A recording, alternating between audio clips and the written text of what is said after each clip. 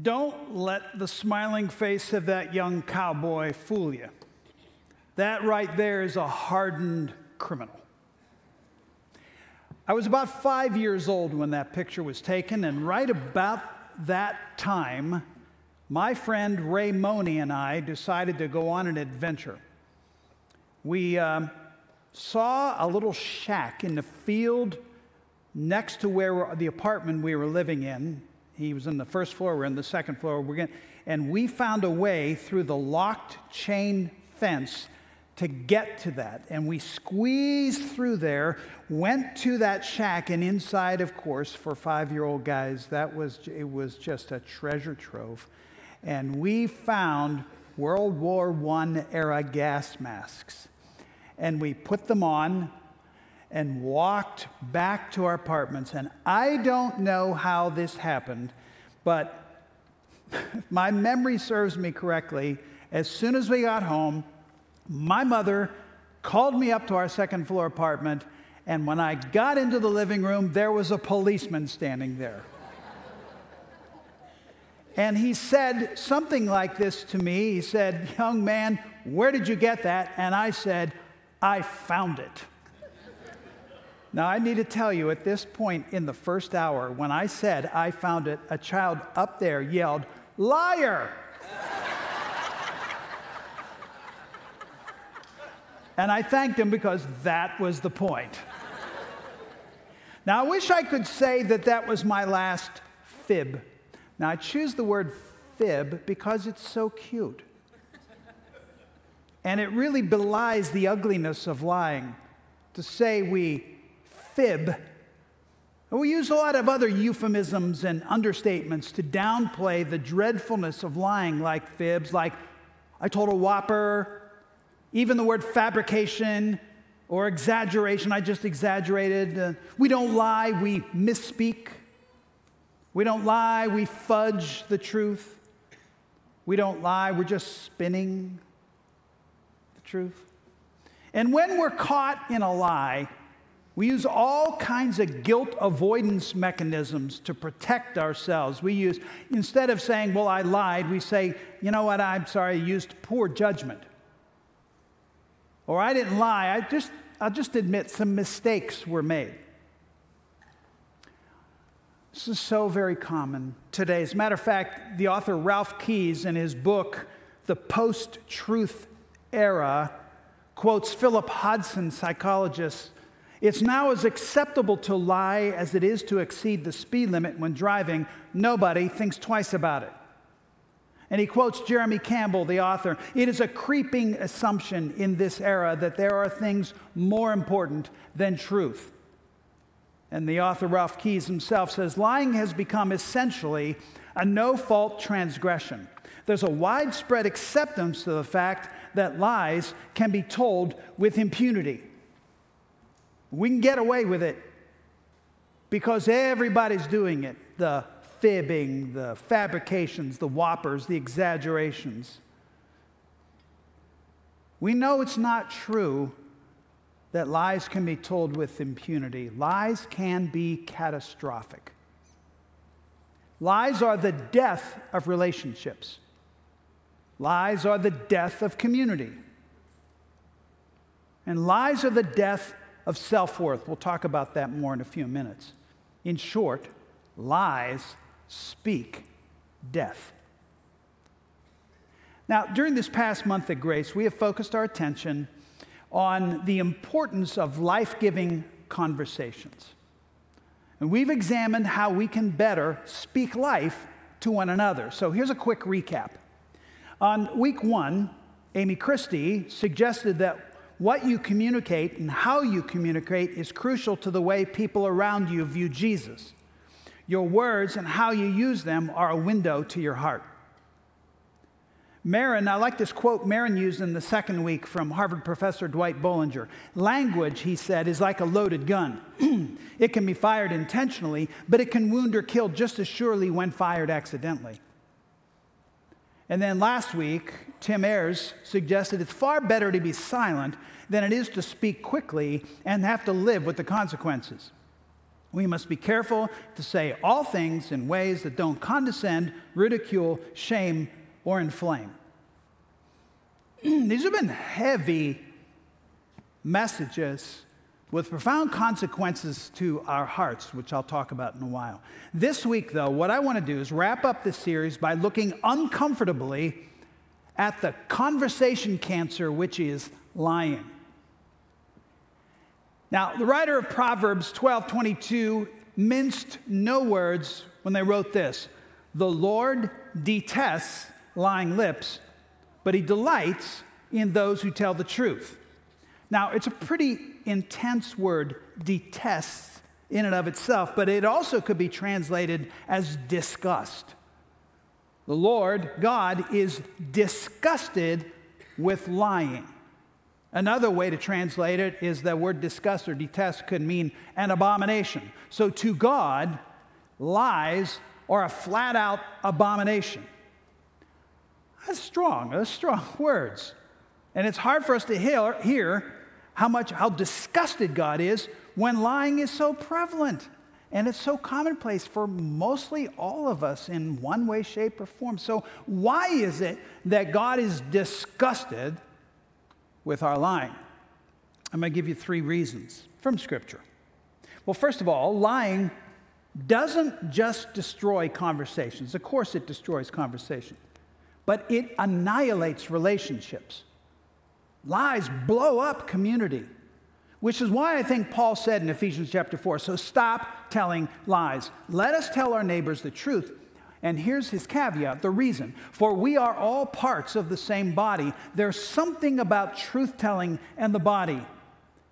Truth-telling holds bodies, communities, relationships together.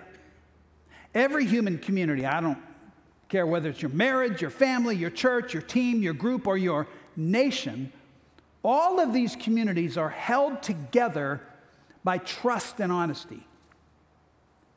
On the other hand, lies breed distrust. Lies breed disloyalty. And then the eventual dissolution of a community. Lies blow up communities. That's why lies are an abomination. But the second reason why I think God is so disgusted with our lies is that lies destroy reputations. Because when you are found out, when it's revealed that you've been lying, when it's clear that you have fabricated something, you then, this makes sense, right? You become less believable, right? You lie, somebody discovers you lie. Well, now, who can trust you? Who can trust what you say? Lies kill reputations. I think this is what Jesus was referencing in Matthew chapter 5, verse 30. During the Sermon on the Mount, he says to the crowd, he said, now look, I know that this is my paraphrase. I know that you've heard, we all know that our ancestors have told us we never break a vow. Carry out your vows that you make to the Lord.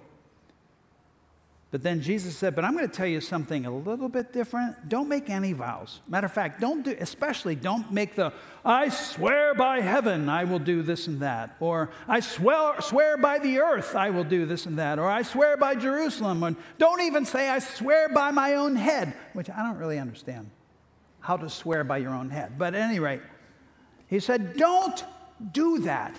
Don't make these boastful exaggerations promising to do something. Instead, he says, keep it simple. Yes, I will, or no, I won't. And then he adds this zinger, anything beyond this is from the evil one. Man, if you're going to exaggerate and lie about the future, that disgusts God. Boastful, lying exaggerations come back to bite us when we can't fulfill them or had no intentions to fulfill them. I'm going to give you an example, a simple example, and maybe I'm overpressing the point, but how about when you run into somebody you haven't seen in a long time and you say something like, oh, hi, because you don't remember their name. Oh, hi, I've missed you. Lie number one. Oh, you know what? Let's get coffee. Lie number 2, you have no intentions of doing that. And yet it's so commonplace. It's like a conversation filler. Now, what happens when that person anticipates, is so glad to see you, and then looks forward to the opportunity of having coffee when you have no intentions of meeting them, and then your credibility is shot? Lies destroy communities. Lies destroy reputations. Lies also destroy self-worth. Try Proverbs 10:9, the writer suggests that people with integrity walk safely, but those who follow crooked paths will be, this is a hard word to expose. I mean, it even feels saying that when you lie, when you are exposed, you are no longer safe. It crushes you. You see, when we lie, we walk on the razor's edge because we know, can we be honest, that lies work? They work. Lies are very, very effective. They get us where we want. They get us where we want to go. I'll talk about this more in a minute. But when we're exposed, when our lies are exposed, the whole of who we are can be crushed, leaving us with a very pitiful self-image. So as dangerous and disgusting as lying can be, why do we do it? Well, like I said, they're powerful and effective. You want to win a conversation? Lie. You want to win a contract with an organization? Lie. You want to win a job, an award, good grades, a diploma? You want to win influence? You want to win an election? Lie. Because lies work. And lies work when you want to build yourself up. Side note, I've worked with people. I'm very pro-human. I love working with people even now in my life with Destiny Works, the organization I launched. I'm face-to-face with people all the time. And I'm going to tell you, we're all aware of the epidemic of anxiety and depression that we're all going through, right? I mean, it is a thing. But buried below that, what I don't think that anyone is acknowledging as much as we should, is that the core of our discontent is a crushed level of self-worth. We don't like ourselves. Our self-esteem has been crushed. And this is one of the reasons why we lie, because I've got to find a way to build myself up, at least in your eyesight or in your impression of me, so that I can put off my pain, my emptiness, and my shame. I don't like myself, so I'm gonna make myself into who I want to be. And that's fine till you fall off the razor's edge and you're exposed for who you really are. Lying is an act of desperation. And when we're exposed, the whole house of cards comes down. So, you know all this. None of this is controversial. None of this is not known by, we all know, first of all, how prevalent lies are. We also know how dangerous lies are. By the way, some of you have been carrying a lie for a long time. I don't know how you've done it this long, but you've carried a pretty significant lie for a long time, and it's eating you up, right? Feels like a huge weight. We'll come back to that in a minute. Are there solutions, though? How does a person start to, watch this, walk the path of integrity? Now, here's my impression of all 4 weeks of this series. This series has been gripping. Man, I listened to Amy and Maren and Tim, and they're exposing some of the things that are going on inside of me, and I felt a deep level of remorse. Did you feel some remorse with some over the last 3 weeks, or some frustration that maybe some of the conversations you're having, or relationships are struggling? I mean, so it's, and I saw myself, and I heard my life in every message, and I want to change, and I know you do too. I want to live with integrity. I'm just going to go right out there and assume you do too. To be able to speak life. So what do we do at a moment like this when we want to change the way we relate and the way we converse with people. And well, one of the things we tend to do, and I think it's a good thing, is we find somebody we trust and we confess to them. I've heard conversations people have had about this series, and there's a level of confession going on. Oh, my word, that's me. I mean, shoot, Tim was standing up here last week and confessed to the entire congregation when he said, there's some things I've held on to in my past, and he said, my tendency is to hang on to that bitterness a long time. Kudos to Tim for being honest, and let's all say, yep, me too. So remorse, confession, sometimes it's important to seek accountability. Yes, it's important. Or to study up or read on this, get into a conversation with Amy and the book study on crucial conversations. Set some goals. Those are all good. But I want to suggest to you something deeper and more permanently life-transforming.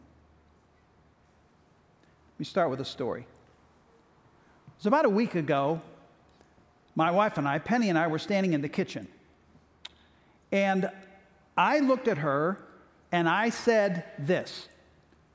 So, that's it. I said, so.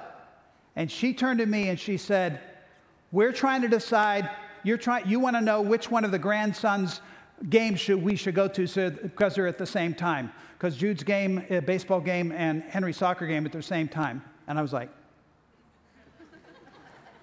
yep. Now keep in mind, what did I say to her? So. Now there is actually a psychological reason why this happens. When you have been attached to a person for as long as my wife and I have been attached, 44 years this year, we've been married. And so we've been attached to each other a long time. That's a lot of FaceTime with a person. That's a lot of attachment. And psychologically, what happens is our right brains, her right brain and my right brain, because the right brain is where attachments are made, our right brains start to connect with each other, and psychologists call what happens to you after all those years is mutual mind. So we start to have a mutual mind so that the only thing she needs is so, and she knows what I'm thinking. And we've realized over the last 2 or 3 years how often this happens to us. It's kind of creepy and kind of wonderful at the same time, right? But that's what happens when we're attached. Here's my question. What would it be like if we attached to Jesus in the same way? Because what's happened to my wife and I is not just that we're thinking the same thoughts. I think our characters have started to become similar to one another. That's another thing that happens with mutual mind. What if we could connect with Jesus in the same way so that now I have his thoughts and the integrity that we know Jesus walks with becomes the integrity I walk with. This is entirely possible. You see, with our left brains, we make decisions, goals, we set goals, we determine what we're going to do, we confess to people, we seek accountability, we read books, we do all the left brain things to change our character, and it works to a certain extent. But if you want character that is deep and long-lasting, you attach to Jesus. My belief is that as Christians in this country, in this world, our knowledge of Jesus far surpasses our experience of Jesus. And we need to experience him. For when we experience him, the way a newborn child in their first 2 or 3 years becomes attached to their mother, this is why a child thinks like the mother, acts like the mother, and eventually talks like the mother, is because they're so attached face to face. What if that happened to us in Jesus? What if we experienced him? Here's what I'm going to do. Let's practice this for a few minutes. I'm going to walk you through a little exercise where hopefully you'll get to experience Jesus and actually, in your imagination, look him in the face. And I will show you something that you could do regularly that will cause you to be more attached to him. And the more attached you are, the more you experience Jesus, the more your character will change. The best way to experience this is with your eyes closed, although you don't have to. So I'm going to walk you through this. Would you close your eyes?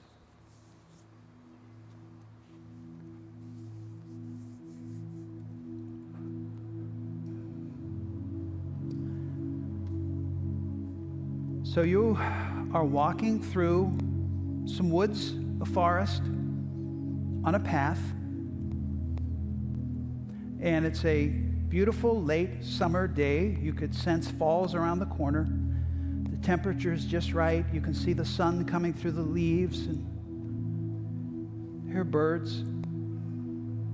And it's a pleasant walk except for one thing. You're wearing a backpack that is so heavy it hurts.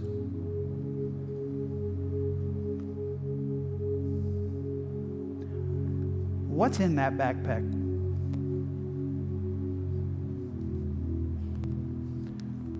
Is it a broken relationship that you haven't been able to heal?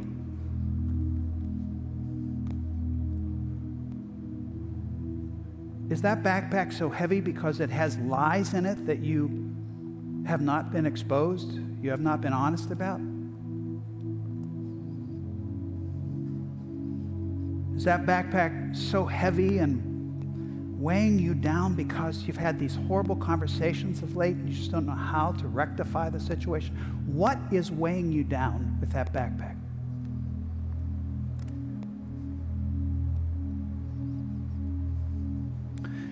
As you walk through the woods, you sense that you're coming to a clearing. And the closer you get to the clearing, the more you can see that in the middle of the field, there's a small house, a really cute house, a nice house. And the closer you get, you realize it has a wraparound porch. And there are chairs on the porch, maybe even rocking chairs. And as you emerge into the clearing from the path, you see the door of the house, this little house, open. And out steps Jesus onto the porch.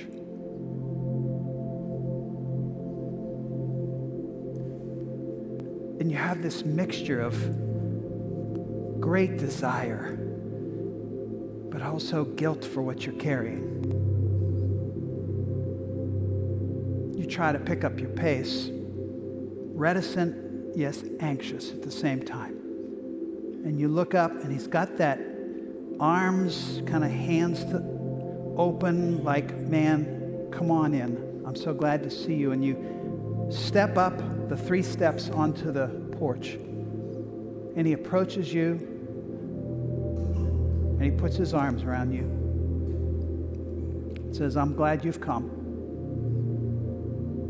And then he carefully grabs your backpack and slips it off your shoulders, puts it on the deck of the porch, and says, come on in. He leads you into the little living room of this house and says, let's sit over here on the couch.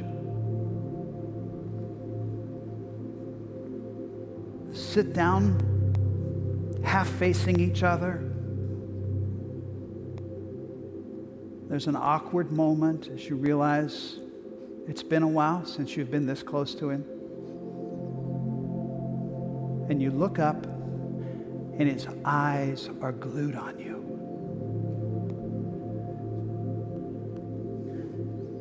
And he says, I've been looking forward to this for a long time.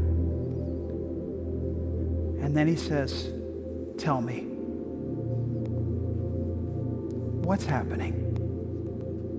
What's going on with you? And it comes slowly, but it starts picking up as the words tumble out of your mouth. And you rehearse with him the struggles you've been having, the self-worth issues, the relational issues. They just pour out.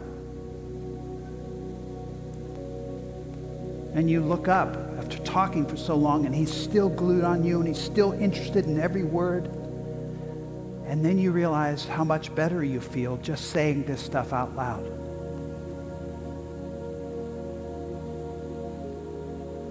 And he looks at you and he says, thank you. Thank you for being honest with me. You shrug your shoulders and half smile. You don't know whether you want to run or hug him or cry. And then he says to you, can I tell you something? And he says, I love you. And I more than love you, I like you. I like who you've become. I know it's been a hard life, but I've been with you the whole time, and I know you've struggled at times, but I like how you've navigated this. I like the skill set you've developed, your personality, and I'm proud of you. I'm so proud of you. And then he says, would you like to meet with me more often like this? Would that be good for you? And you shake your head, you nod, and you say, yeah, it would be. And he said, will you come back anytime? And I'll tell you again and again how proud I am of you and how much I love you. And you get up, you realize it's time to go. He walks to the front door, out onto the porch. You turn to him. He opens his arms to you, and you fall into his arms, and he hugs you, a very strong hug. Then he pushes you away and holds your shoulders. And he said, remember, you come back anytime. You walk down the steps, out across the field, and just when you're about to get back onto the path, you realize you forgot your backpack. And you turn around as if to go back, and he holds his hand up, and he yells, no, I've got this.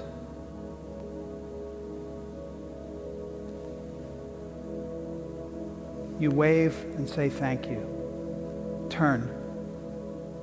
Walk down the path, feeling lighter than you have felt in a very long time.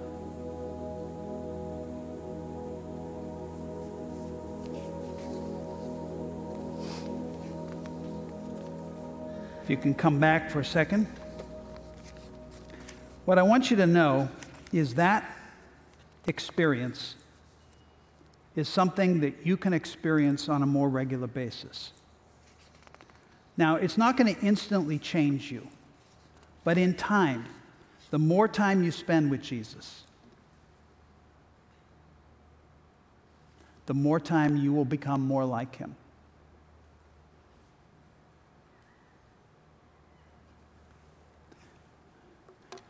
Encounter Jesus.